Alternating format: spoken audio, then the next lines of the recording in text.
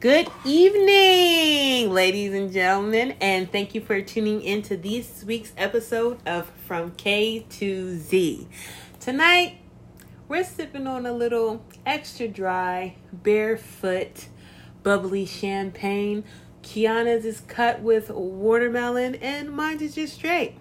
So, we're just coming off of watching the debate, and my, do we have a lot to say? So if you're like us and you watched the first debate between President Trump and the Democratic nominee, Joe Biden, I don't know if you can relate to me, but I cringed the majority of the debate. It was hilarious, in my opinion, certain parts. We got to really see the level of pettiness that Trump really has.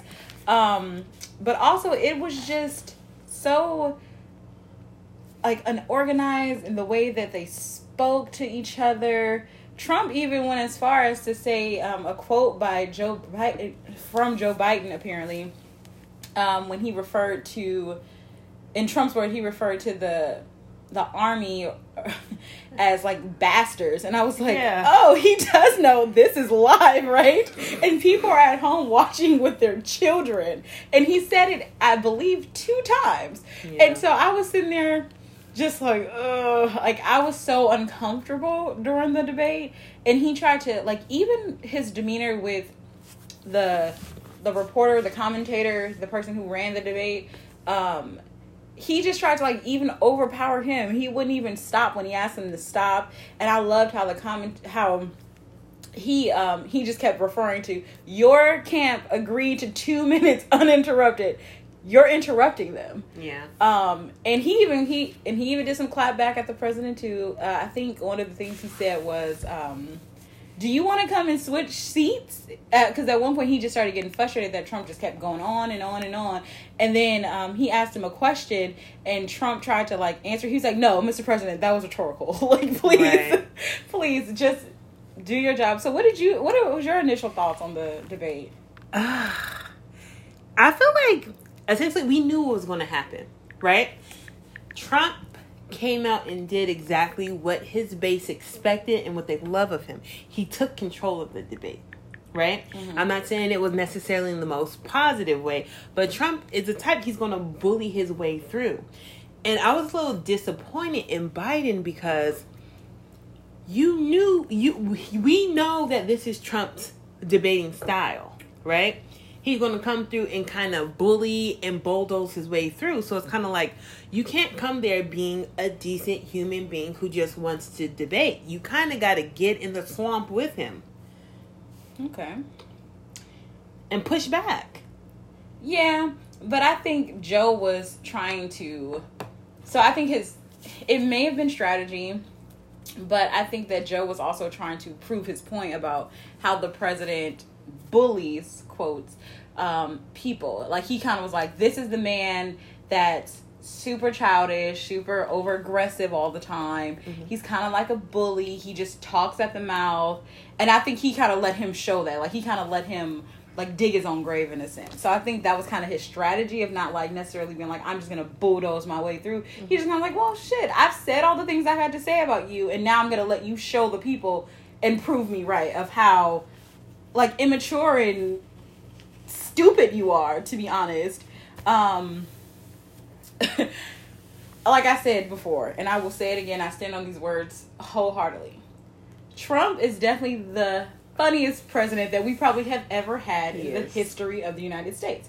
Granted, I am only 30, so I have not experienced many presidents. However, I doubt that there's a clown as funny as him in the past. I don't know. Bush had some greatest hits, but I think that we weren't laughing because we were in fear because of all the war situations we were in. But Bush was funny on a different kind of level. Trump is, like, funny as, like, a millennium kind of level. I'm not calling him millennium. I know what a millennium is, but he's more millennial. Oh, okay. Millennial. Mm-hmm. I know what that is, but he kind of, like, his style is very up to date, and he is very loving hip hop. Yes, Yes, like I told you when we were discussing it, if Trump was a housewife, he would be like Nene Leakes from Real Housewives. He's Kenya. He's Kenya. Okay, but see, I think he's more like Nene because he kind of throws shit out there, then plays the victim. Like, oh, that's fake news. I didn't do that. I didn't say that. Why are you attacking me? Yeah. Like Kenya, she kind of like, yeah, I know that was petty. I did it. It was petty.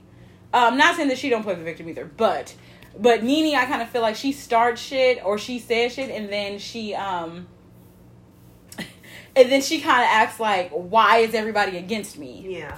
When Kenya know, I'm like, yeah, I did some fucked up shit. I can understand why you don't like me, why you don't speak to me. Mm-hmm.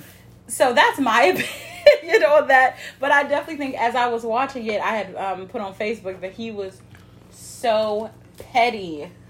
Like, the level of pettiness that this president has is just beyond me. And I can't remember exactly what made me say that, but it was a part in the debate where Joe was speaking and he kept trying to, like, interrupt him. Mm-hmm. And so... Which and then part? That was the whole debate, girl. It was more in, like, the first, like, 10 or 15 minutes. Mm-hmm. And I just kind of laughed because I was like...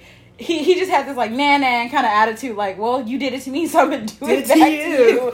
Oh my god, it was very entertaining. I don't think I've been this entertained by a debate in a very long time. And the thing is, I felt like I don't know, I was excited to watch it. I was a little disappointed that it was everything that I expected it would be. I was hoping for a little bit more, and honestly, there was a point there where I kind of felt bad for Biden, because it's like when he was talking about how when Trump was throwing sublims at Hunter Biden, and he was kind of throwing jabs at Beau too, and then when Joe Biden reacted to it, and he was just like, oh, my son, he's done this, that, and the third. And you can see, like, he was getting emotional. Because remember, like, when Beau Biden died, that was some real tough stuff. And I'm thinking, Trump, you got nerve to even mention Beau or Hunter with them Beavis and Butthead ass sons you got. They're not even worth mentioning. Like, I definitely agree. I thought that was a low blow, definitely from him, because you did see, I think that was like, I think Trump flustered Biden a lot during this. I wish he would have tried to maintain his composure a little bit more, but when I think he touched on his kids, that's when you could really see like Biden like, oh hell no, all right, let me take the gloves off, right. Because it was very personal to him. And then not only that, like Trump tried to use his Hunter's drug addiction as a way to like try to make a point, like that wasn't even relevant, right, for him to start talking about his son and his son's drug use and all that stuff. And I think like that was very personal. That was a very personal attack. Like all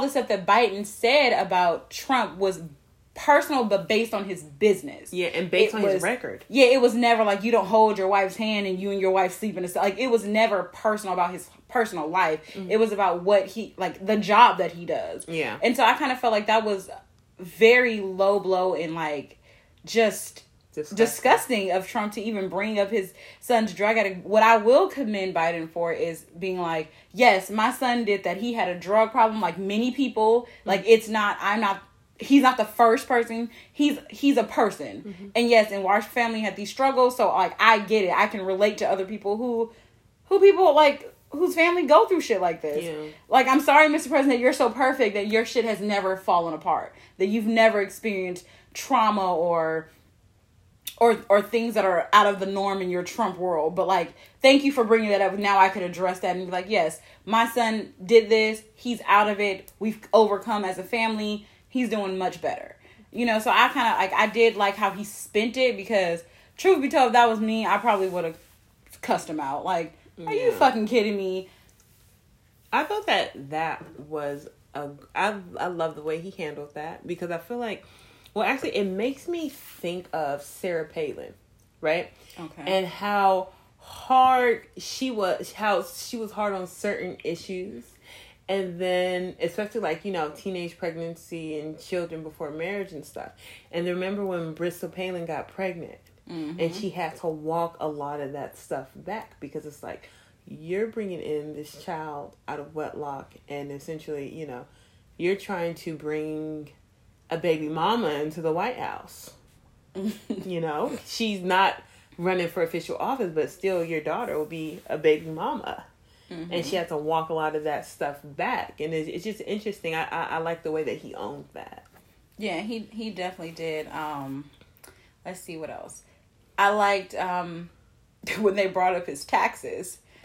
So apparently, for those of you who don't know, apparently there was a report released that in the last 2 years that Trump has only paid $750 in taxes. Trump's response was, I've paid billions of dollars and millions of dollars. I have lots of things. And he also, we got to fact check this, he also said that Joe Biden was the one who wrote the law for him to get all these tax breaks, for him to only pay $750. So I thought that was interesting too, because I was like, Biden, how do you respond to that one? And I personally didn't think he did a great job at answering that question, in my opinion, of like, as far as like, why did he write that? But he did go on defense and say that Trump took advantage of those tax laws. Yeah. He did say that. However, if you wrote the law, shouldn't you put certain things in place so that people can't necessarily mistreat the laws? Because it's not for it. The law wasn't meant for people like Trump to be able to take advantage of them. Right? Mm-hmm. Do you see what I'm saying? Like there has to be a bunch of loopholes for him to get away with paying like I am a normal fucking person. I didn't pay $750 in taxes. I don't own shit. Yeah. Like at all. I mean, you paid more than that. I paid way more than that. Yeah. See, the thing is with that, it's when you say he took advantage of it, I feel like in this country we take advantage of things, right? Mm-hmm. Go down to, I'm pretty sure that you have a bunch of people who are on Section 8. They got Section 8, but they probably bought a house in somebody else's name and they're renting it out, or they live in the projects and they're getting the food stamps and somehow there's a Mozzie parked outside. We are in a country where unfortunately we take advantage of things. So it's kind of like, can't blame them for taking advantage because it's what we do.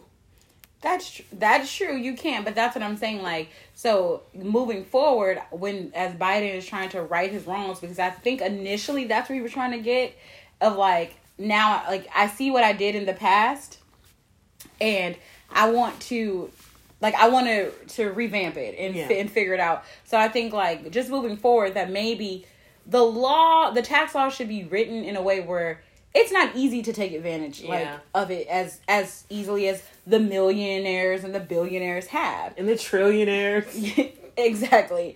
And so I thought like Biden made a good point where he also, to me, this spoke like a large value. We lost so many jobs during COVID. Mm-hmm. So many people had to file for unemployment or fell below poverty or like in jeopardy of losing their house. They were talking about a possible mortgage crisis happening within the next few months. Mm-hmm. And Biden said something to me that was like, wow. He said, however, during all this stuff, all these people losing their family members and getting sick and all this stuff, the millionaires and the billionaires continue to make money. Exactly.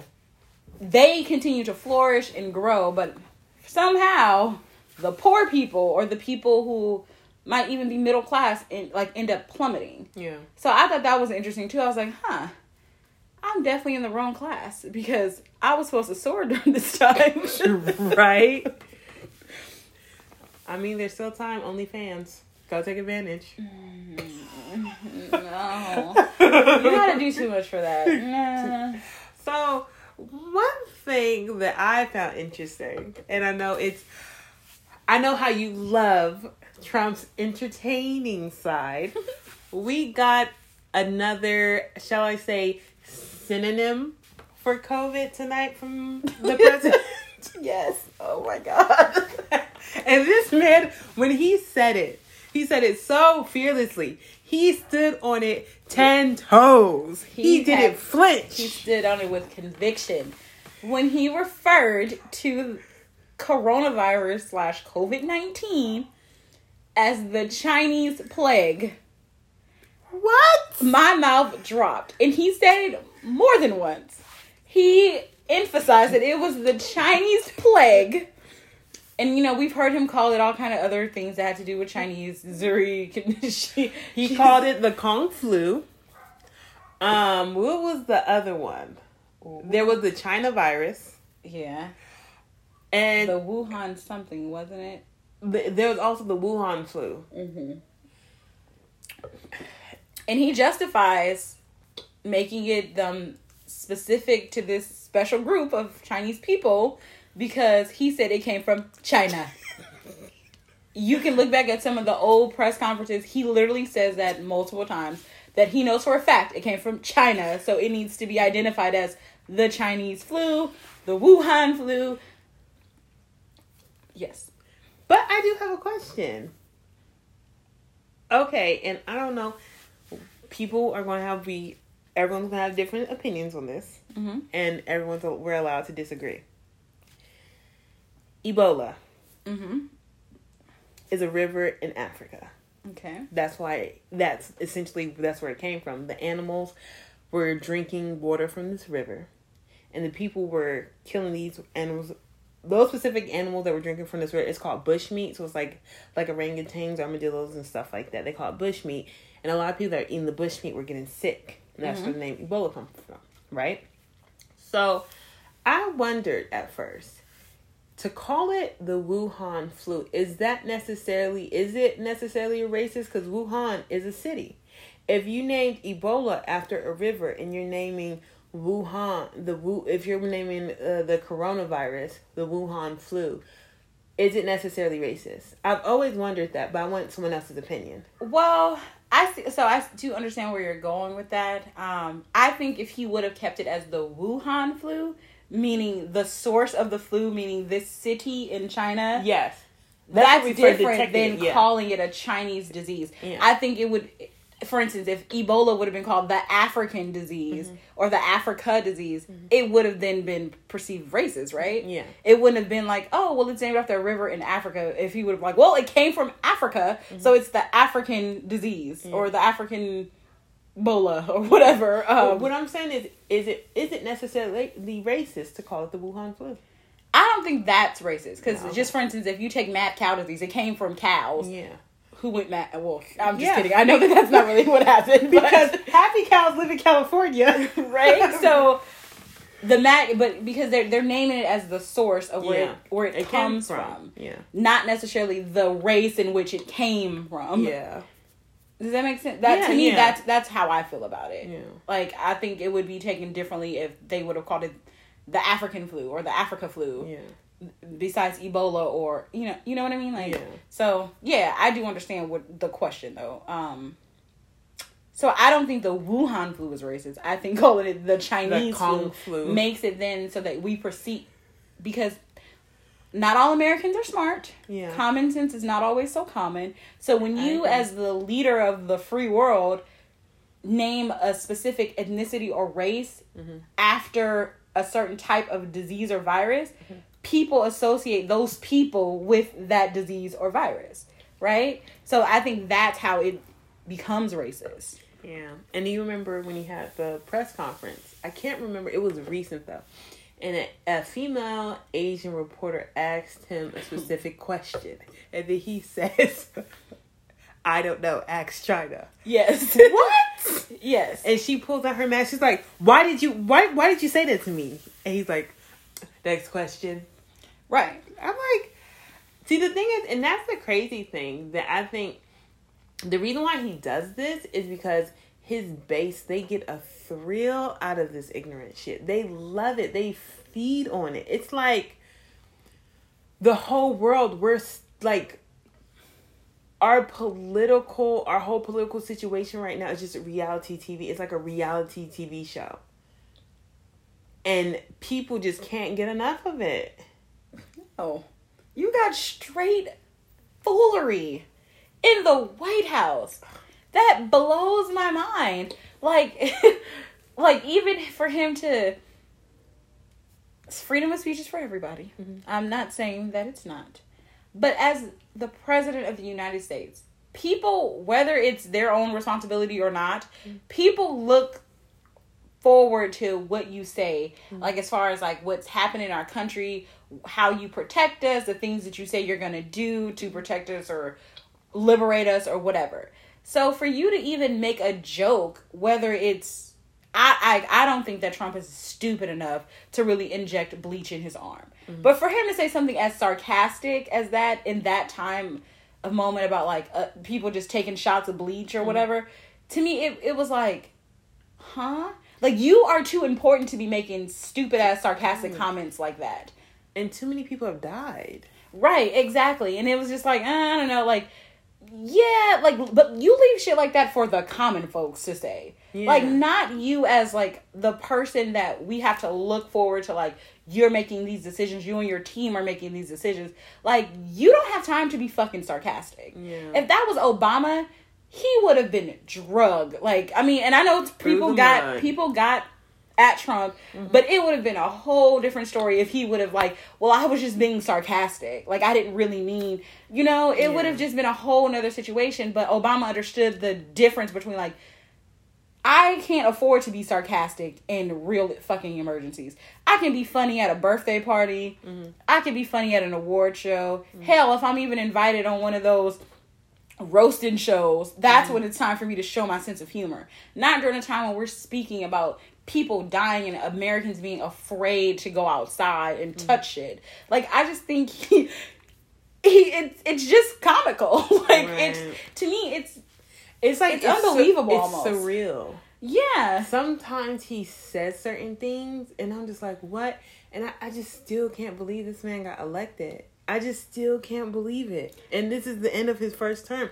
I still can't believe it. And the thing is, I'm kind of fearful that there might be a second. I think we're all kind of fearful of that.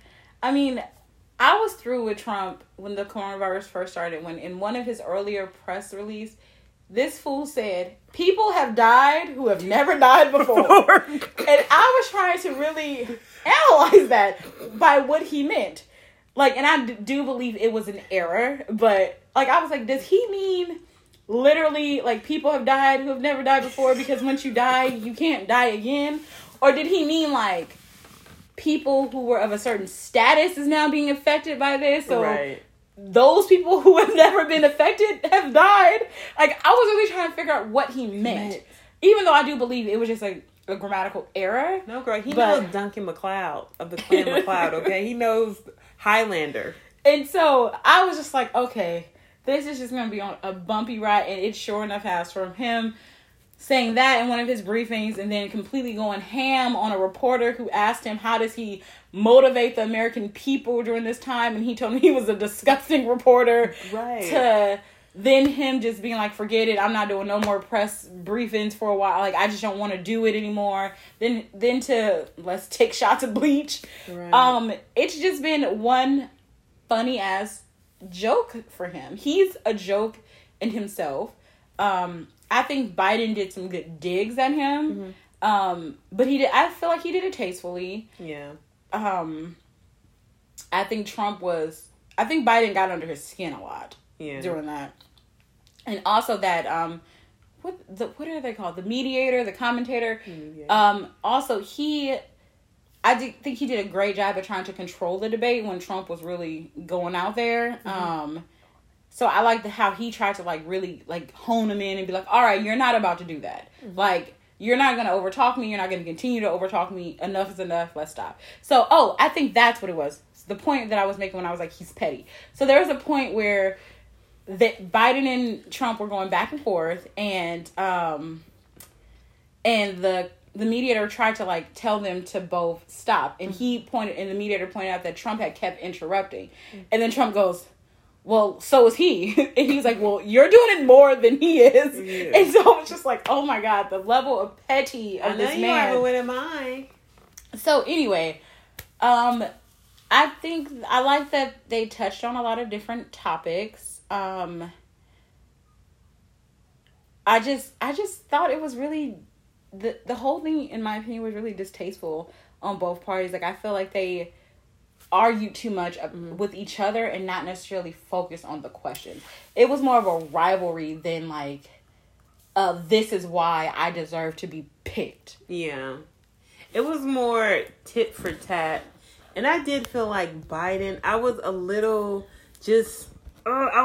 disappointed because you can tell that Trump was getting under his skin a lot. Mm-hmm. And just by his facial expressions. And I hope that in the next debate, he's better prepared.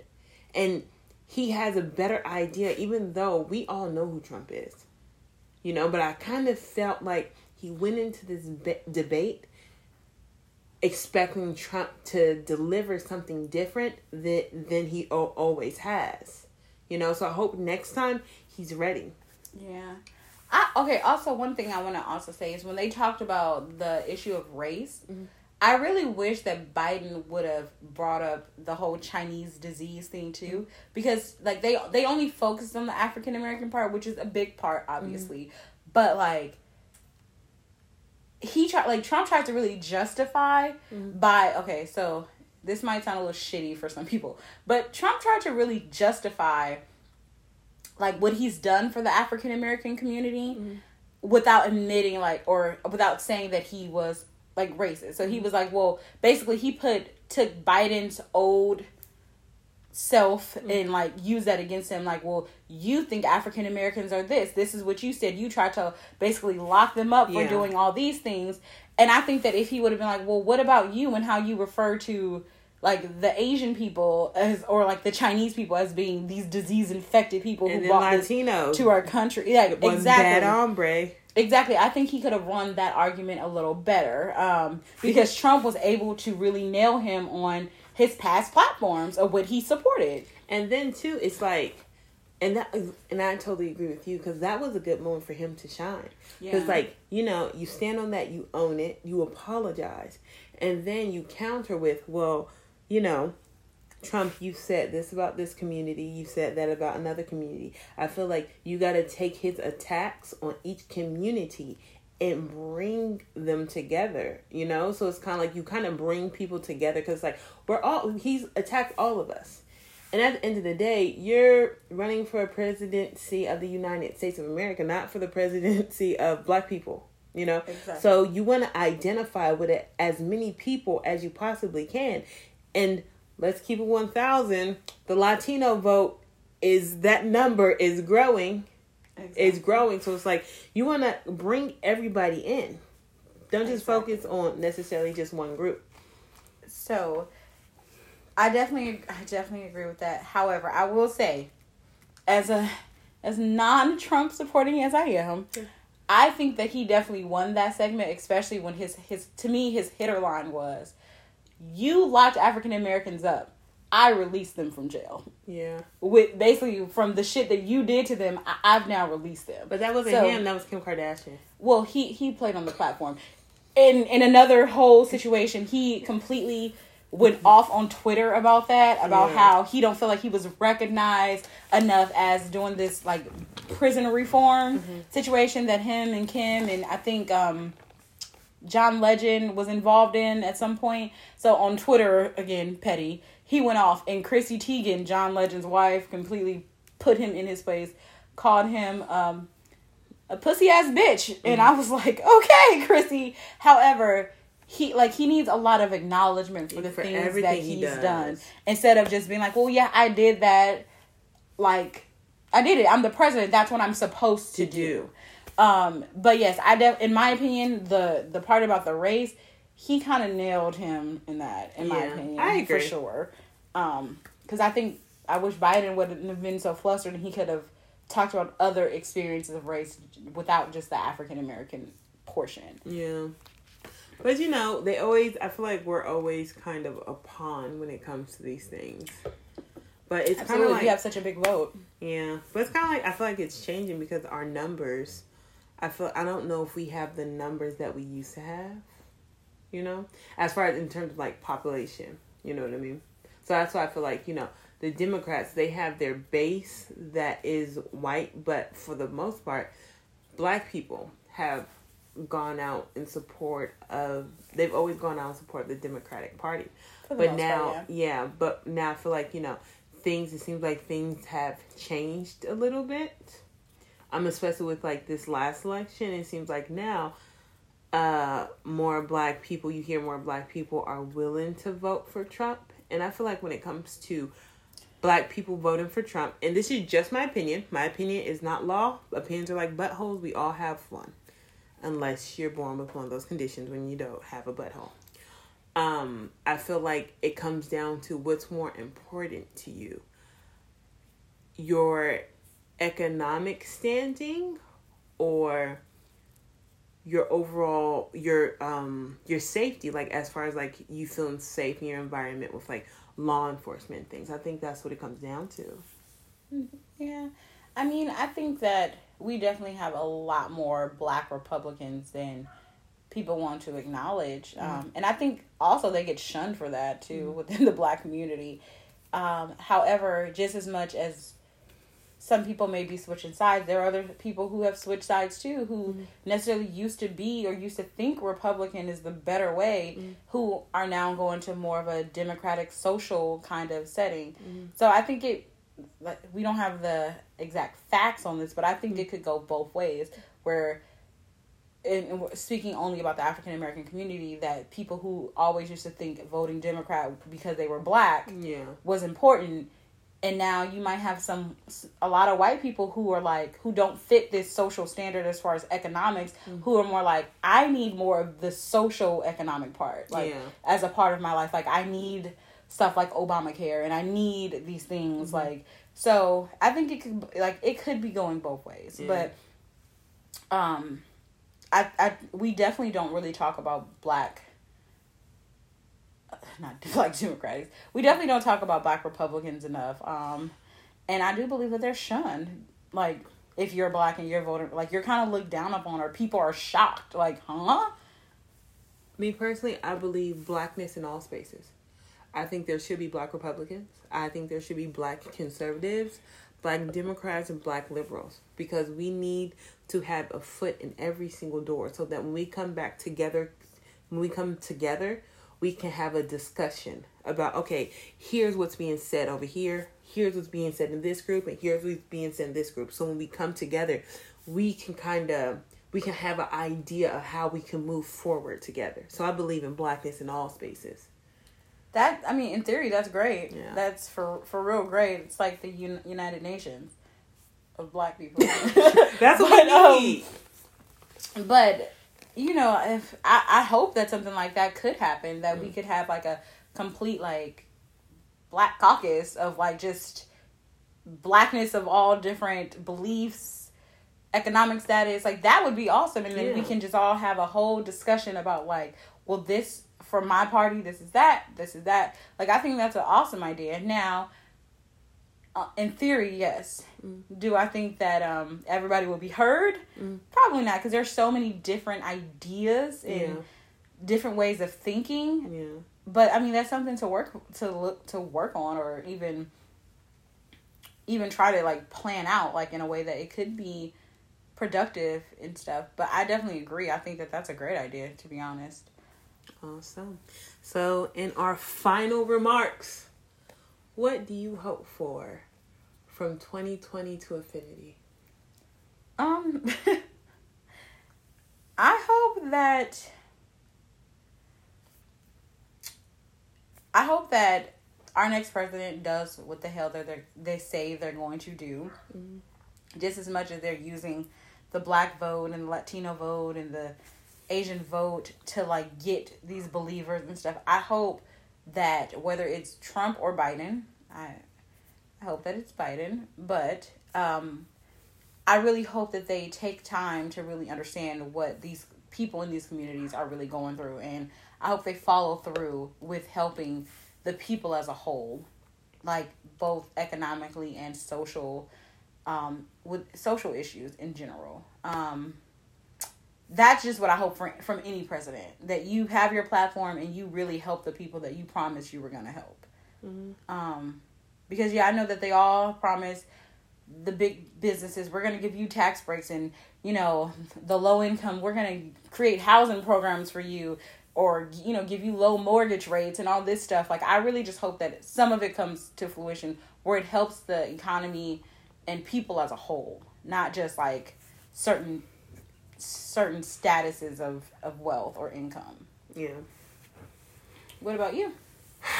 Well, I hope moving forward, I hope that the next president can unite the country.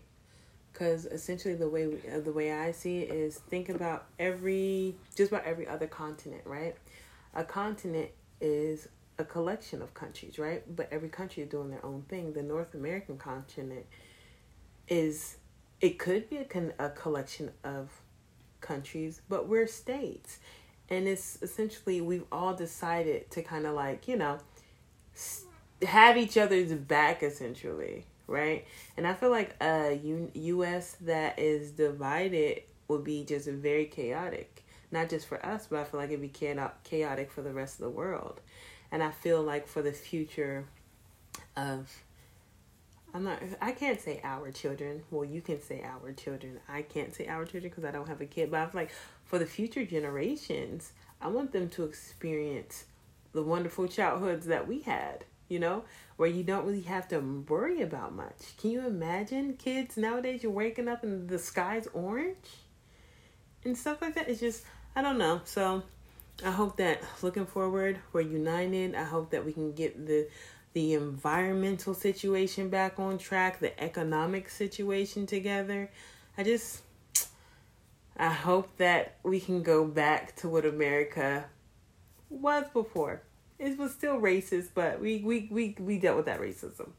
I don't see in our lifetime that we're going to wake up and it's going to be a day where there's no racism and everything's beautiful.